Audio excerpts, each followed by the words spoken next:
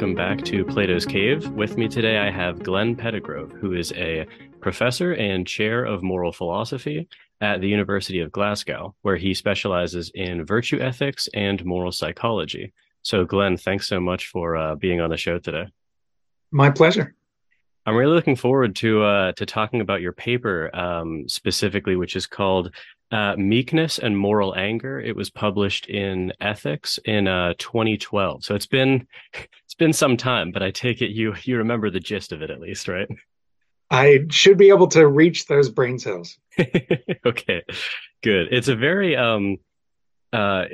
entertaining read. I don't know if you intended for it to be funny, but I mean there were comic elements in it, especially in the beginning. I mean, I was kind of chuckling like reading it where I mean you were totally right that like sort of pre-theoretically I definitely had a very negative connotation to this, this characteristic meekness that you talk about. You're trying to reanimate it and sort of breathe a new life into it. But it does have like a very negative connotation, pretty theoretically. It does. And that might give one pause in the rehabilitation project. One of my former colleagues, upon reading the paper, said somewhat colorfully that I was trying to push shit uphill with a sharp stick. um, as the rehabilitation of the English language term goes, he's probably right. I'm probably not going to sway lots of people. But it is interesting that there is this space conceptually that we can recognize, kind of trait of being slow to anger in this kind-hearted or charitably oriented sort of way. And to the extent that we use language for people like that, sometimes we use patience to pick out that individual, and patience covers some of the territory, but it leaves out the kind of warm-hearted bit of it, and it focuses in on the kind of temporal aspect of it, the waiting for the other, or waiting until we can be done with the other, or whatever. And that doesn't fully map onto the scope of the term in the 18th century. In the opening of that paper, I talk about translations of the Bible. And if you look at those translations, frequently the term gentleness gets substituted in as opposed to meekness in more recent translations. And again, there's nice overlap there between gentleness and meekness. But gentleness we tend to think of in terms of the big guy with soft hands that, will be exactly the right person to have around toddlers as they run about frantically in a room, who can scoop them up just before they do themselves harm, or that they can bump into without hurting themselves or whatever. And again, we can see how somebody who's slow to anger might also characteristically be someone like that. But we don't currently, I think, have an English language term that picks out precisely the kind of trait that Hume and Hutchison and company had in mind when they were talking about meekness. Is that, I guess, I hadn't planned on asking this question, but like, I'm actually curious how did you settle on meekness as opposed to patience or gentleness? Or, I mean, was it from like biblical passages that first sort of like illuminated the term itself? I mean, because I hadn't used, the word meek hadn't exited my mouth in a long time before reading your paper. So I'm curious how you found that term specifically. I'm sure there were lots of contributing factors, but the one that caught my attention was a juxtaposition of reading this remark in Hume, where he's saying, meekness is something, the goodness of which nobody could possibly doubt. And I went, oh, really? And then I stumbled across this footnote in Tom Beecham's edition of Hume's second inquiry, in which he is listing meekness alongside what Hume refers to as the monkish virtues and saying, clearly Hume's opposed to these. And I'm left going, but wait, over here in the treatise, he actually says quite the opposite. So what exactly is this thing he's talking about? Because my hunch would have been with Tom that meekness would have been amongst the monkish virtues. So I was surprised that Hume was using it in this different way. Okay, that's interesting. Yeah, I mean, I think I mentioned this in the email, but so I read your paper in the context of taking this seminar on anger in general, with Justin Coates, who I think you've met a couple of times. I mentioned that you were coming on the podcast, and he was excited. He said you'll be a great guest. And it's been very, very interesting because we started out the seminar with a lot of sort of critiques of anger. We read a lot of Nussbaum's recent book, Anger and Forgiveness. We read your paper. We read a few others. And then in the second half of the class, we've been circling back around to the pro-anger, the anger advocates. And it's been a very enjoyable experience because honestly, it's a very live issue for me. Like, I don't think I would describe myself as an angry person, but I'm certainly prone to, anger and its cousins, annoyance, irritation, resentment, those sort of emotions. And honestly, I mean, reading your paper and Nussbaum's book, we read those in succession, and it was like a 1-2 punch against anger. Like you completely convinced me that in many, many, many cases, this is just a venomous, poisonous emotion that like we just don't. There's almost no reason to feel. And that's, I mentioned to you, like in section 3 of the paper, which we'll talk about, like you move through a lot of these like common defenses of anger, and why they're not so, not so strong, as defenses. But I guess I'm also curious, like, do you take your natural temperament, to be on the meek side or the angry side? Is this like, I'm wondering how much of this paper is therapeutic for you, trying to convince yourself to like, all right, let's let go of some of this. Good question. So I recently published a paper on the trait of cheerfulness. And my wife suggested that in the spirit of full disclosure, I ought to add a subtitle to the effect of an outsider's point of view. Because she isn't convinced that I'm by temperament characteristically cheerful. Were I writing a paper just with the title anger, I would not need to add that subtitle. Okay. So I would not suggest, nor do I think any of my family members would suggest, that I would characteristically be someone who is meek. Okay. At least not in the slow to anger sense. Sure. Yeah. So you describe, I mean, in your sort of, reanimating of meekness, you describe like exactly what it is. And you contrast it with anger, resentment, wrath, rage, revenge, cruelty, and a persecuting spirit. So it's sort of the opposite of those. And then you give a more positive account of it, and you say that someone manifests the virtue of meekness when he or she characteristically responds in a calm and kindly fashion to aggravating treatment. So that really kind of like, highlights it for me. But I was also curious. I mean, so I'm thinking, because you go out of your way to say, well, the meek person, it's not that they're never going to feel anger, but they're going to be slower to sort of, get on board the anger train. They're not going to go quite as far on the train. And it seems to me like you also want to say that when the meek person does get angry, do they also have some sort of like additional sort of like second order control over the anger? It seems like they can direct it in certain ways that typically non-meek people can't. Is that right? That's the thought. Yeah. Okay. So they have a long fuse before they blow up.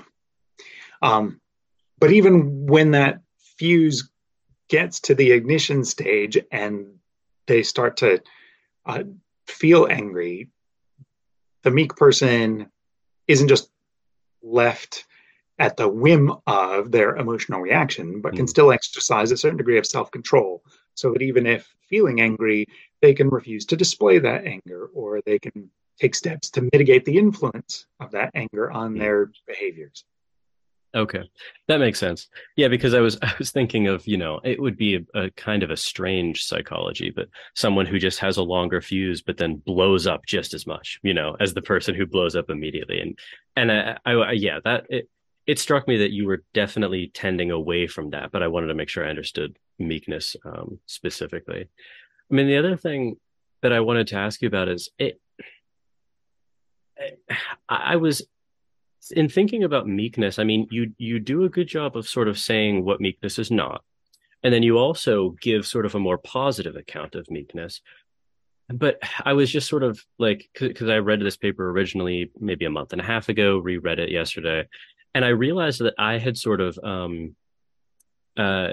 taken away from the paper almost sort of like a meekness as a negative virtue, not in the sense that it was bad, but in the sense that like it was almost like a disavowal of certain things as opposed to a more like positive proposal of active traits.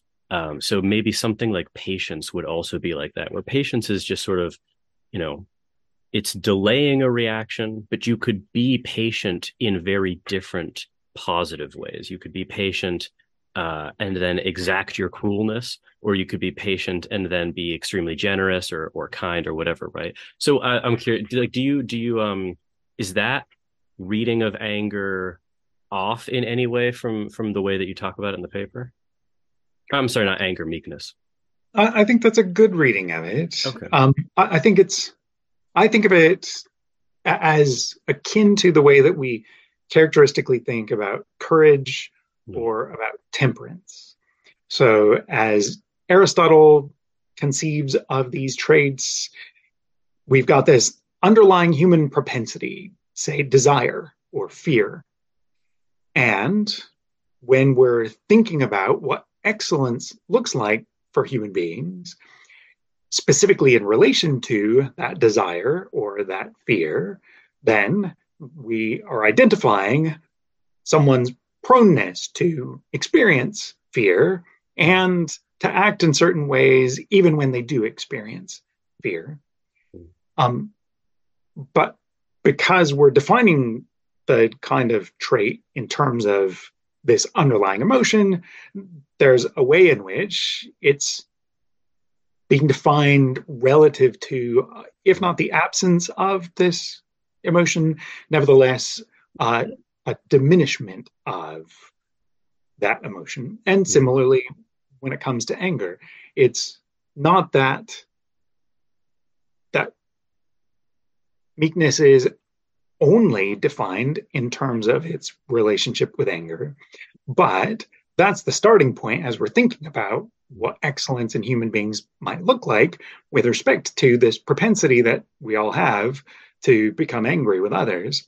Mm. And we then ask, okay, so who are the people that we admire and what do they look like with respect to this kind of quality or this Mm. emotional disposition?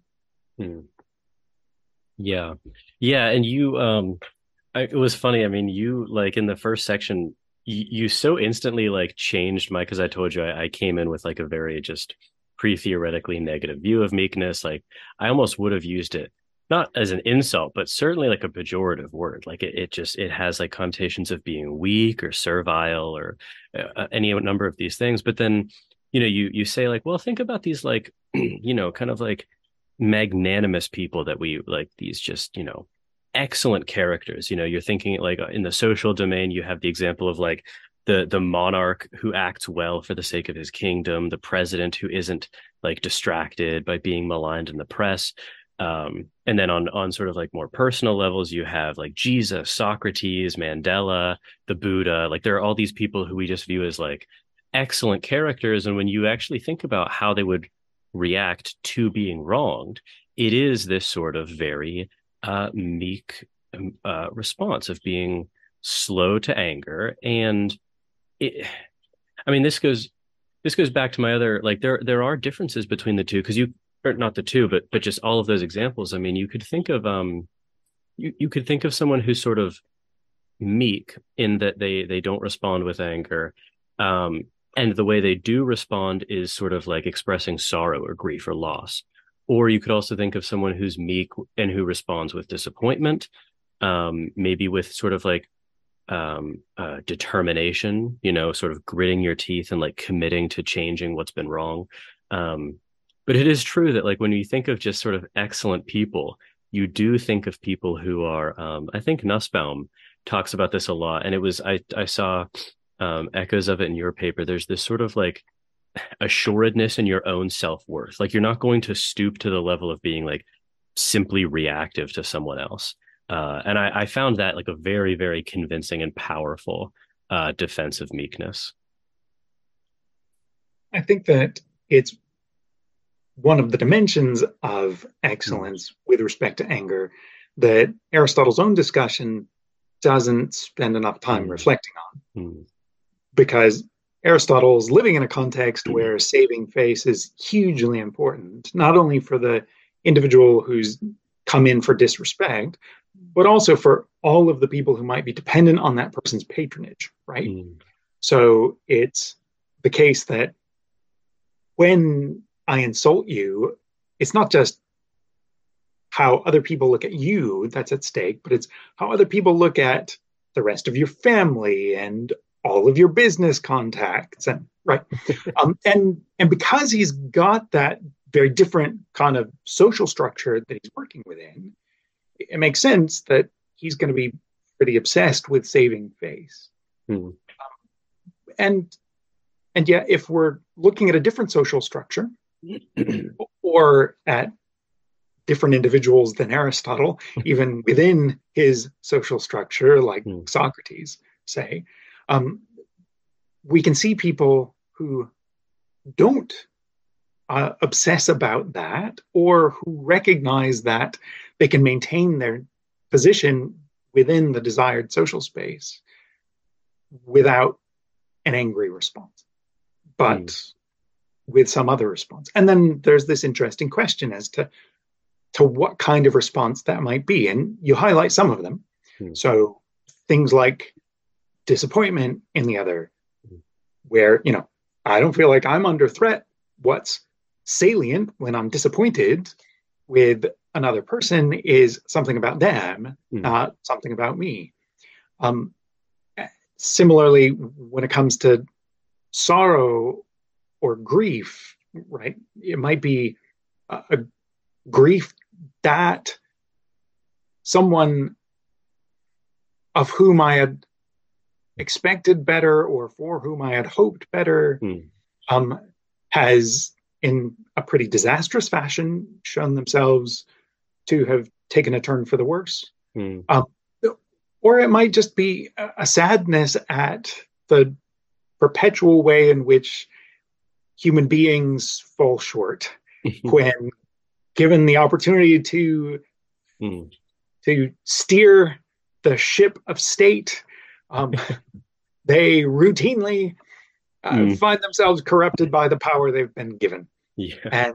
And so there might be a certain kind of sadness at this perpetual weakness in human persons that could just as obviously, just as communicatively identify that there's some kind of moral failing in question, and identify to oneself and others that I'm opposed to that way of going on, right? But it's also interesting to think about ways in which we might not need to look for some other emotional orientation to do that work for us. So the Dalai Lama is somebody who suggests that anger is not one of the things he experiences. And, that can be due to a lifetime of training, or maybe many lifetimes of training. It would take me more than one lifetime. I'm sure the same is true for me. So we may have somebody whose orientation in this space is the result of lots of long, hard work, but who no longer needs to experience something like anger or disappointment Mhm. because he expects human beings to behave in these sorts of ways, etc., and still is able to identify the wrong in question, communicate opposition to the wrong in question, Mhm. motivate action to prevent or correct the wrong in question, etc. Mhm. And so we've got, as I think of it anyway, kind of um, emotionally hot ways of responding, which can include anger or sadness or grief or disappointment, and then these either emotionally cold or non-emotional ways Mhm. of identifying and responding to these things. Yeah. That makes me think of I think I mentioned in the email to you so another paper that we've read is Amiya Srinivasan's famous paper, The Absence of Anger, and she has this sort of very distinctive argument where she says, like exactly in response to what you just said, imagine someone who sees an injustice being done, and they respond merely evaluatively, kind of like you were describing with the Dalai Lama. There's nothing in their sort of cognitive framework that would be objectionable. They're not discounting that it is a wrong. They're not thinking that it shouldn't have happened. They're not saying, let's do something about this, but they're just affectively flat. There's just no emotion going on. And she says, she has this like very strong, inescapable intuition that, well, maybe there's not something sort of morally wrong with that person, but there's something sort of like critically deficient. And I take it from what you just said that you disagree with that. I do, Mm, although I'm really sympathetic. yeah, yeah, yeah. Um, there are certain kinds of wrongs that I can't imagine Mm, not being moved by, yeah. and so if all I'm doing is reflecting on my own psychological makeup, the absence of anger in me as I now am in response to a wrong like that Mm, would probably indicate a defect on mm, my part. Maybe I'm just not paying enough attention on mm, this occasion or whatever, right? mm. But if I really were, then I probably wouldn't be as calm as I currently am. Yeah. Um, but I don't want to take the limitations of my psychology to be indicative of the limitations of human psychology. Mm, And when one looks at the Dalai Lama, I'm doing it from the outside, right? Uh, mhm, all I've got is his testimony to go on with respect to what's happening inside, and then his external behaviors and how those map onto what I understand of characteristic human psychology. But I certainly don't get the impression that he takes these injustices lightly, that he's not serious about these mm, things, that he's not motivated to intervene when he has the opportunity to prevent them mm, or to intervene in order to oppose their perpetuation or to remedy their problematic effects, right? And similarly, when we look at maybe a more amusing example, namely the example of Socrates, mm. when you know he's on trial and he's saying in response to, so seeing as you're guilty, how should the state respond? Well, the state should put me up at state expense. Yeah. um, and then when in subsequent dialogues, when his students are trying to encourage him to flee the coop, um, head off to some other city state so as to avoid his execution, which is exactly what the authorities are expecting. And he responds by refusing to do this. What's striking through all of his kind of lightheartedness is that he doesn't seem to lose sight of the moral issues that are at stake. Mm, And he doesn't seem to, in any way, show a failure to care that is commensurate with the seriousness of the moral issues at stake. He seems to be able to do each of those things and yet do it without manifesting anger at the injustice to which he's being subjected. Mm. And when I look at the fictional or partially fictional example, maybe, of Plato's Socrates, and when I look at the living example of the Dalai Lama, I think, yeah, it looks like these guys are several steps ahead of where I am on this journey. And maybe there are ways in which it would be good for me to be more like them. Yeah. And it's also, I mean, it's hard when you control for all of these sort of like instrumental benefits. It's communicative power, it's motivational power, it's epistemic power. And then so okay, so if you can get all of those without being angry, it's sort of hard to pinpoint, well, what would you be missing then? You know, it's sort of hard to find this like this intrinsic value to anger. I mean, it's not pleasurable to experience. And if it doesn't need to be experienced in order to get all of the upsides, and you know, that's even not mentioning, as you do, all of the instrumental negative sides of anger. It's hard for me to sort of like, you know, grasp what's missing there. And I mean, Srinivasan's argument also to me, like, I'm not sure why it points to anger specifically.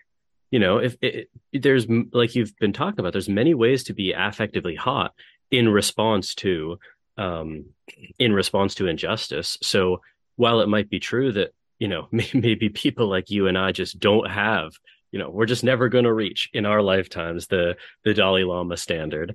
You know, maybe, okay, well, so we're going to be affectively hot, but maybe we can cultivate other like affectively hot responses. And it just, yeah, like I said, I'm very skeptical that there's anything intrinsically valuable about anger in response to injustice.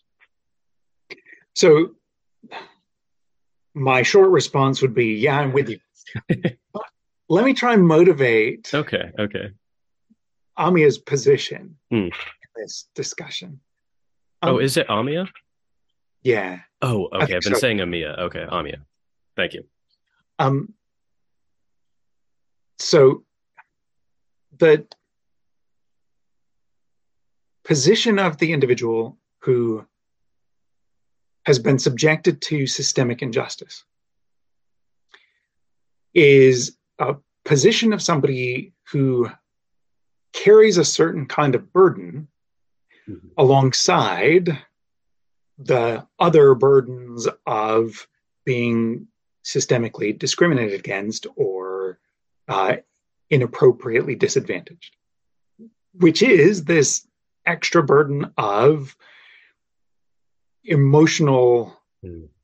objection and all of the attention that an emotion like anger draws to itself and to its object, um, and and all of the increased blood pressure Yeah. that is disadvantageous for long-term health, Mhm. and all of the kind of collateral expressions of anger, insofar as, at least for most of us, much of the time, our anger doesn't limit itself just to its object, but spills over in certain Mhm. ways, right?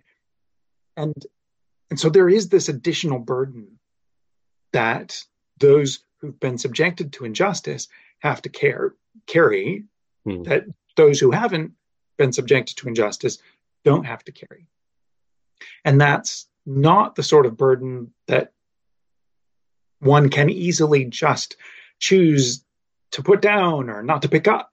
Or Mhm. right, it takes, as we've been suggesting, long, effortful, maybe lifetimes worth of activity to try and reorient our emotional life in certain ways and to correct certain beliefs that feed into our anger, etc. And so, insofar as she's shining a spotlight on that, that's terrific, right? Mhm. Mhm. Um, but we might, on the back of that, notice that there's something about caring about victims of injustice whether it's oneself as the victim of injustice or others as victims of injustice, that naturally affiliates itself with anger. Mm-hmm. So that when we see an injustice, our response, as Hume characterizes it, is a response of displeasure. Mm. And that displeasure is characteristically accompanied by a desire that things go badly for the object of our displeasure, Mm. right? Or if not that they go badly, at least that they not flourish as a result of this quality of character or this action of theirs that has been the source of this unique kind of displeasure that is moral displeasure. Mm. And part of what we've been dancing around so far in our discussion is the fact that there are other ways, perhaps, in which we can experience a displeasure in response to injustices or moral failings of character, etc. But nevertheless, the most immediately recognizable one, the one that is least likely to be confused by others, the one that already has the confrontational motivational structure in tow, the one that is wired to help overcome the reticence that we have to confront others because there's a certain risk involved in that, right? The one that brings a level of confidence with it to get us over that risk aversion hum is anger. And so even if it's got certain other problematic features that go along with it, it's not crazy that a social species like ours has been set up to be set off in this way when confronted by those kinds of situations. And so there's a whole lot of work that has to be done to get oneself into a different emotional orientation to respond well in all of these different dimensions, in terms of epistemic accuracy, in terms of motivational power, in terms of communicative force, etc., to respond to injustices with anything like the same degree of effectiveness. So I take it what you were saying there sort of leads into what I took the framing of section 3 to be, which is you saying, okay, well, I've tried to breathe a new life into meekness, but let's put it to the test now and let's give it its harshest test, which would be, okay, let's look at meekness as a response, even in sort of the best case scenario for anger or the worst case scenario for meekness, which is what you call sort of instances of moral anger. So anger that is responding to, I think Nussbaum calls this well-grounded anger. Srinivasan calls it apt anger, but it's anger that doesn't have any of the facts wrong. In other words, an injustice was really done. It was really done intentionally. And so okay, here's the test. Like if meekness is going to thrive, it has to be able to thrive in these conditions. And I take it that your conclusion is that many times there is nothing deficient about the meek response. That's right. Yeah. So I'm really constructing what I think of as an Annie get your gun defense. Yeah. It's anything you can do, I can do better. So anything anger can do, I'm suggesting can be done by some other constellation of dispositions, at least as well, in at least as many of these cases as I've canvassed, and maybe can do it better than anger can. Yeah. So you talk about, and we've already kind of highlighted these, but you talk about there are typically 4 categories of defenses for moral anger. There's the epistemic defense, which is that anger perceives injustice and alerts us to it. It's sort of like a smoke alarm in your analogy. Then there's the communicative claim that anger communicates important messages and it sort of adds a punch behind them. And the motivational claim that anger motivates us to defend what we care about. And if I was reading you correctly, it seemed like so those three, maybe not entirely, but at least majorly in the majority, are concerned about instrumental pros and cons to anger. Whereas the fourth defense, the evaluative claim, which is that if we care about something, we're going to become angry when it's harmed, is often offered as an intrinsic defense of anger. So it's like not worried about its effects. I mean, is that how you're reading your own paper as well? So I might carve the territory up just in a slightly different way, Okay. where clearly the communicative and motivational look like they're sort of prudential concerns Okay. or instrumental benefits of anger. But the how you group the epistemic considerations is an interesting question. So the way in which Srinivasan is conceiving of the landscape is in terms of fittingness or aptness. And there are different stories about fittingness. On some stories of fittingness, what we're picking out is just accuracy.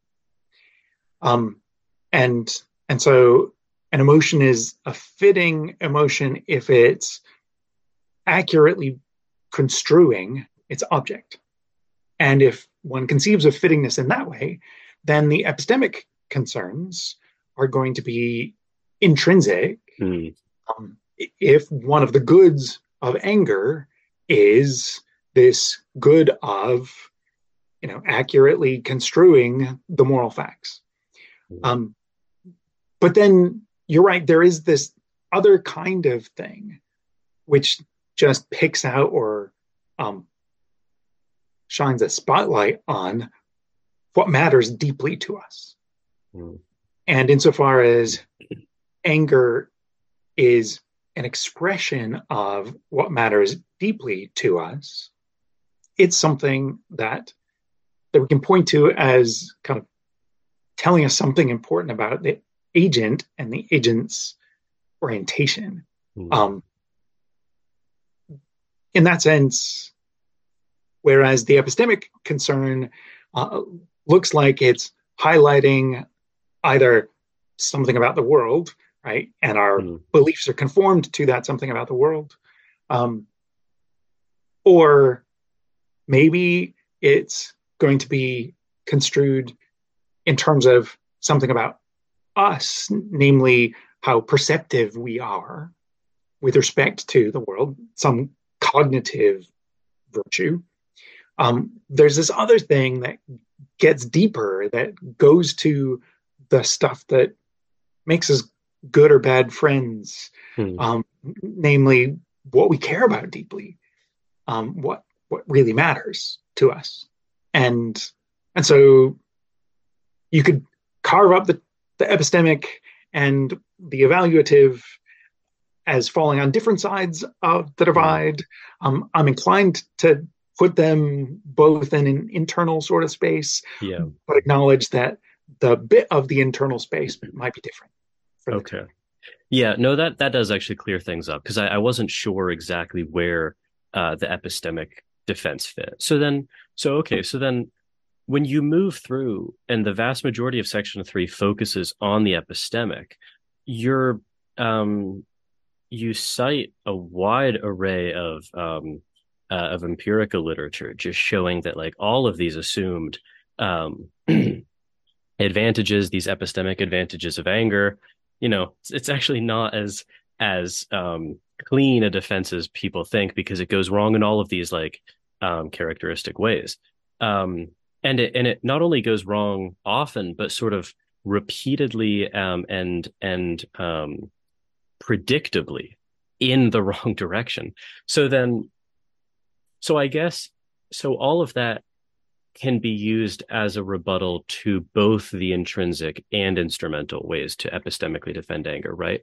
I mean, it could be instrumentally wrong because it's actually just getting us to the not useful stuff because it's going wrong, and it's not intrinsically valuable because it's not having this sort of like internal connection highlighting the thing that's wrong. Is that a okay way to think about it? Yeah. Okay. I might add to that second point that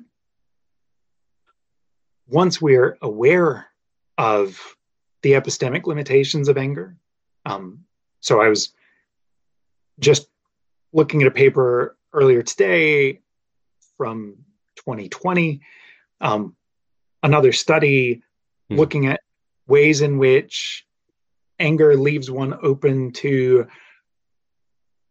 swallowing misinformation hook, line, and sinker, um, and doing so with greater confidence, Yeah, yeah, yeah. etc. Right. So Yeah. the ongoing research program in experimental psychology is continuing to point in the direction of the epistemic limitations of anger. But if I'm aware of the fact that my anger can and does systematically, sorry, let me start that over again. If I'm aware of the fact that anger does systematically mislead us,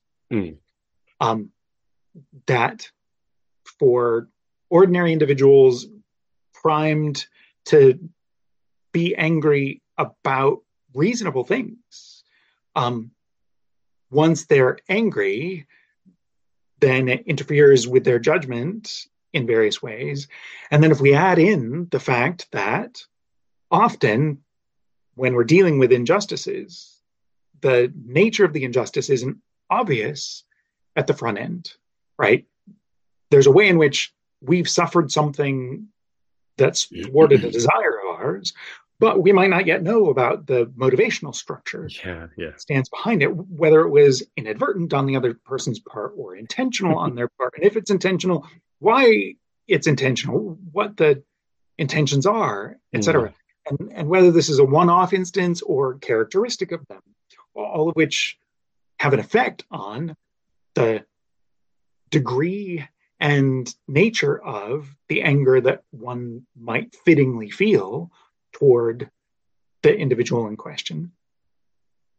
And so, given those complexities, if anger is the sort of thing that goes off quickly, draws my attention to this space, at the very moment when I'm meant to be collecting the relevant evidence to determine what the facts of the matter are, well, then it looks like I've got really good reason to try and reorient my emotional condition so as to keep this response from going off quite so soon and to maybe substitute other kinds of responses. The interesting things that has come out of this research is that sadness is an emotion that encourages people to pay much more careful attention to the connections logically between different steps in an argument. Interesting. Whereas anger invites us to use more heuristic reasoning. And so if we can substitute in, once we recognize the liabilities of anger, if we can substitute in a different kind of affective response to the wrong that continues to reflect the badness of the wrong or the potential badness of the wrong, but that doesn't have the epistemic liabilities, that seems like something a responsible agent would work on in themselves. I mean, this was like another section of the paper that was just maybe inadvertently, but just very funny to read because I was confronted with like just instances of my own insanity. Like when you're working through all of this research, because it's so true. I mean, experientially, like, you come home or whatever and the dishes are dirty. And if you have an angry disposition, well, you'll just begin like collecting evidence in a way that conforms with like the worst possible reason why the dishes are dirty. It doesn't matter that, oh, the person was tired, they had a long day, like maybe even it's your day to do the dishes, and you forgot that, but you're just like you're like sending the person to the gallows before you even like found out if they're guilty. And like you say, it creates this negative feedback loop where you're angry, so you're disposed to interpret everything in a sort of deserving of punishment light, which then makes you more angry, which just just continues the cycle.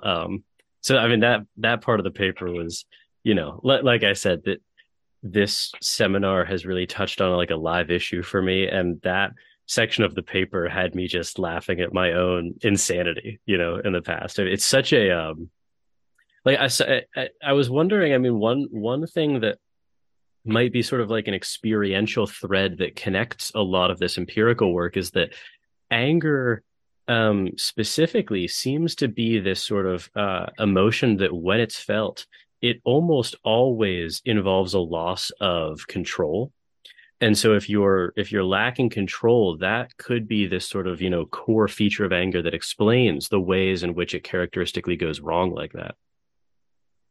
Yeah. So a lack of control is often a trigger for anger. Um, it is the frequent trigger for anger when one is dealing with a bureaucratic environment. Yes. Yes. And what's ironic is that anger is not the sort of emotion that evolutionarily was favored for dealing with bureaucratic environments. It was evolutionarily favored for helping our ancestors deal with small group confrontations, right? Yes. One-on-one Yes. confrontations, Yeah. not the kind of paperwork that one needs to fill out in order to Yes. become a permanent resident of the United Kingdom. Yeah. Yeah. And so that sense of powerlessness that can be a trigger for anger is not always going to be closely aligned with where anger is going to function optimally. Yeah. Yeah. But there are also other things that you can notice systematically have an influence on our predisposition to anger. One of these is surprise. So there are lots of reasons why we might expect the sage of many years to be less disposed to anger than their 18-year-old self might have been. And some of these might have to do with physiochemistry. But one of the things that contributes to that is that they're not surprised by certain kinds of transgressions. These are the kinds of things that they, on the basis of experience, just expect people to occasionally do. And so part of what routinely feeds our outrage, can you believe they did that? Is absent in their case because, well, yes, they can believe it because they've seen it before. Yeah, they've seen it all. Yeah. And a third factor that often feeds into our disposition to anger is fear. So imagine an example that I use in a different paper. You're confronted on the school playground by the school bully who's hassled you on more than one occasion. And they've just grabbed your lunch and are about to make off with it. And so clearly there's an injustice, and it's an injustice perpetrated by somebody who's got a certain disposition that they appear to be manifesting, a problematic disposition that we might be inclined to see as a vice in them. But unbeknownst to the bully, your older brother is standing just behind them. Yeah. In that context, you're much less likely to respond to the taking of your lunch with anger than you would be if you didn't have the big brother there. Now, that might point to the powerlessness again, right? You're not powerless in this case because there's somebody who's got your back. But it's also the case that you're not likely to suffer the harm of this because your brother's going to get your lunch back. And often what triggers anger in people when they've been wronged is not just that someone has perpetrated an injustice, but it's also that this individual continues to be a threat to me, or I see them as a continuing threat to me. Mm. And and so there can be lots of different things beyond just registering the normative facts about how serious the wrong is, and how characteristic the wrong is of the wrongdoer, that are also feeding into our responsiveness when we become angry. Yeah. Yeah. Yeah. Yeah. I mean, that makes me think of, because you also touch on communicative downsides of anger too. Because I mean, it's, people talk about this upside being, well, like I said, it kind of packs a punch behind your message. But I mean, and you pointed this out and you made me reflect on it, and it seems like, I mean, I just, again, my intuitions and experiences just side with you, where, well, when you're communicating some displeasure or dissatisfaction at something, and it has an angry overtone, that seems to really naturally invite an angry response or a defensive response, or it's just fighting fire with fire. And I've thought about, um, when you can voice the exact same sort of concern or the exact same complaint, but you do it in an aggrieved tone, or you highlight the ways in which it sort of affected you, it hurt you. Um, that very typically invites an empathetic or an apologetic, or the focus becomes on the harm, not on like the person. Um, and so again, like I was just, you had me with the epistemic stuff, and then you just, you buried the hatchet in anger with the communicative point as well. This is one of the great things illustrated by Gandhi, illustrated by Martin Luther King Jr., Yeah. is their recognition of the power of responding to injustices in a way that doesn't come naturally to us, but that can increase the effectiveness of our response and our ability to solicit sympathy from an initially unsympathetic audience. In King's and Gandhi's cases, part of the effectiveness was going to be on an audience of newspaper readers or television watchers. Mm-hmm. But even in the midst of that immediate moment, there could be this effect on the members of the British military who are present in India, or the members of the Alabama police force who are present at the Civil Rights March, who can see the calmness of those who are saying through their calmness, we should be taken seriously as human beings who've been done a wrong turn and who are suitable objects of your sympathy. And because of that, can be suitable objects of legislative change to protect us and ensure that we're given an equal standing within the community. And the extent to which people will be motivated to make those changes when the individual shows themselves to be in control of their anger is just sevenfold larger than when the individual in question is angry. Now, that's not to say there may not be moments where anger is exactly the tool that's needed to drive a message home.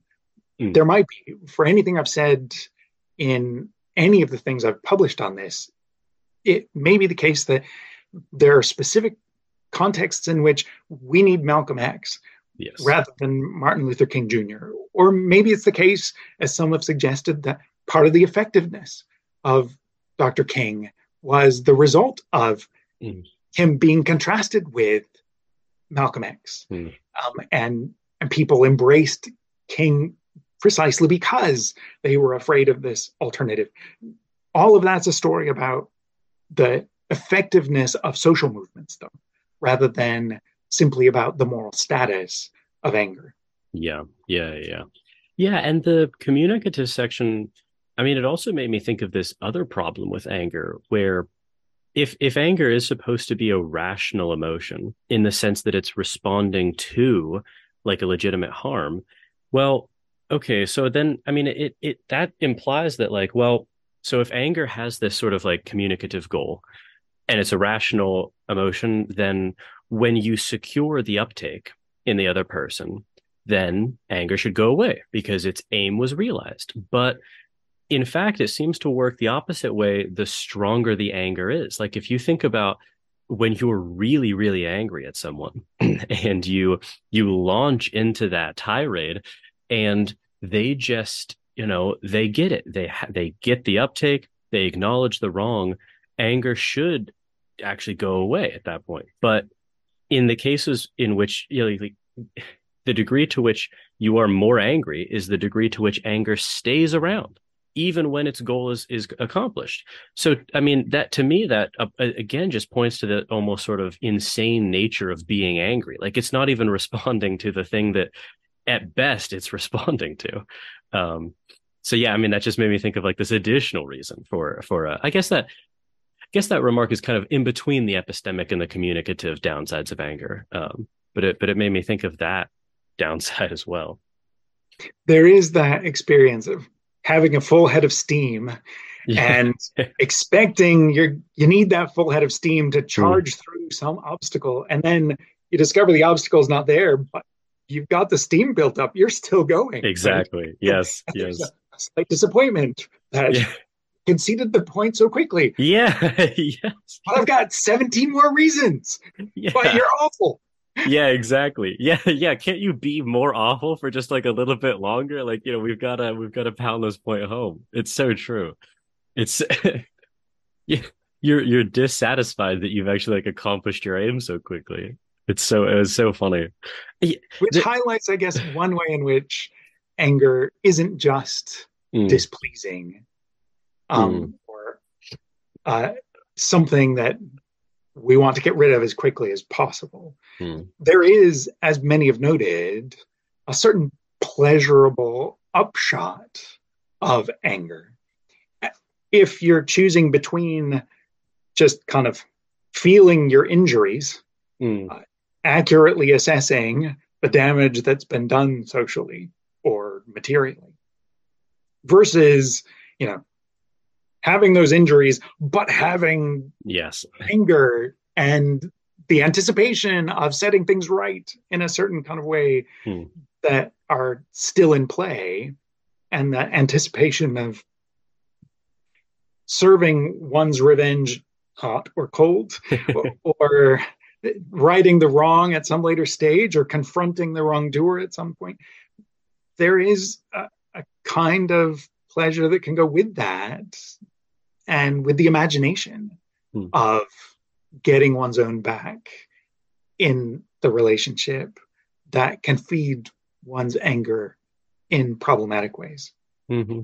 Yeah, definitely. And I mean that speaks to kind of the last point that which is the motivational energy that anger can provide. And I mean, yeah, this is I mean, this is kind of the most mixed bag aspect of anger for me at least. I mean, because it's true, you point in these ways in which even the motivational power of anger can go awry.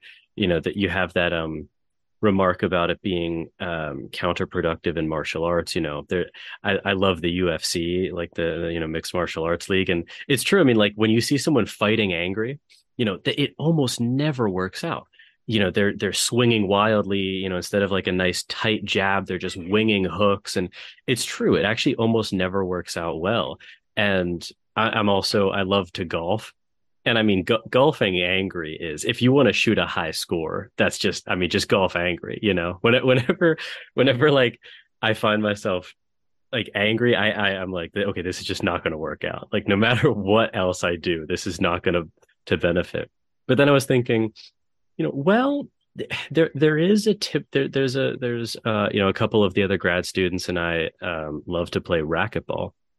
And there is actually a very strong advantage to being angry if you're I'm losing or whatever and I shouldn't be and I get extremely enraged like at myself but also at the other person a little bit, and if I can manage to focus that, then it becomes a real advantage. But it all comes down to whether or not you can focus it, in my opinion. So again, I mean, even I guess I'm kind of revealing to myself, well, even when there is an upside to anger, it's this very um it's like the difference between a bronco and a broken horse or whatever. I don't, whatever the phrase is, but like, if you can saddle up your anger, then it can become a tool. But if it's this wild caught anger, then maybe it's not so much the case. So yeah, I guess you've convinced me on almost every front then at this point. A friend of mine is a martial arts instructor, Oh, and okay. his experience suggests that anger can be advantageous in the ways you were just highlighting Hmm.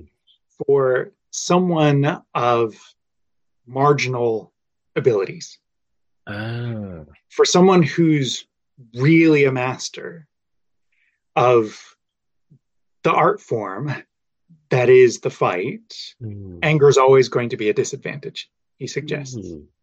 Um, for someone who has absolutely no knowledge of how to fight, anger is not likely to help them. Hmm. Um, but for someone who has just a little bit of knowledge, Yeah. but not yet mastery, on occasion for a short spurt, anger might actually up their game. Hmm. But as a strategy for excellence, it's not the thing you reach for, it's the thing you try and get rid of.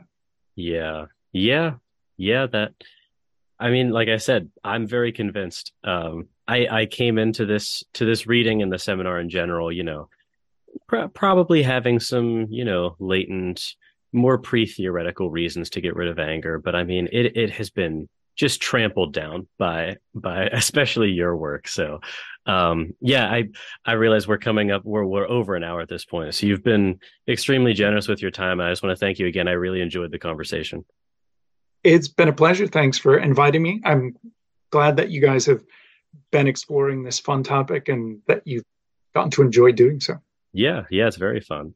So I'll link to, like I said, this paper was published a while ago, but I think it would be really good. Some of my audience is not in philosophy, but it's a very, very accessible paper. I mean, it's very jargon free, and when there is jargon, it's explained. And I think it's very accessible. So I'll link to the paper. Do you have any other sort of websites or upcoming projects that people should be aware of? Um, in terms of upcoming projects, um, I'm I'm currently trying to pull some of the material from this and some other papers on anger and forgiveness together into a second book Oh, okay. on anger and forgiveness. So hopefully, in another year or so, that project will be done and dusted. Okay. Nice. And uh, today, I just received a copy of the Routledge Handbook of Forgiveness that has been an eternity in the making, but that I was editing with Bob Enright. That Okay.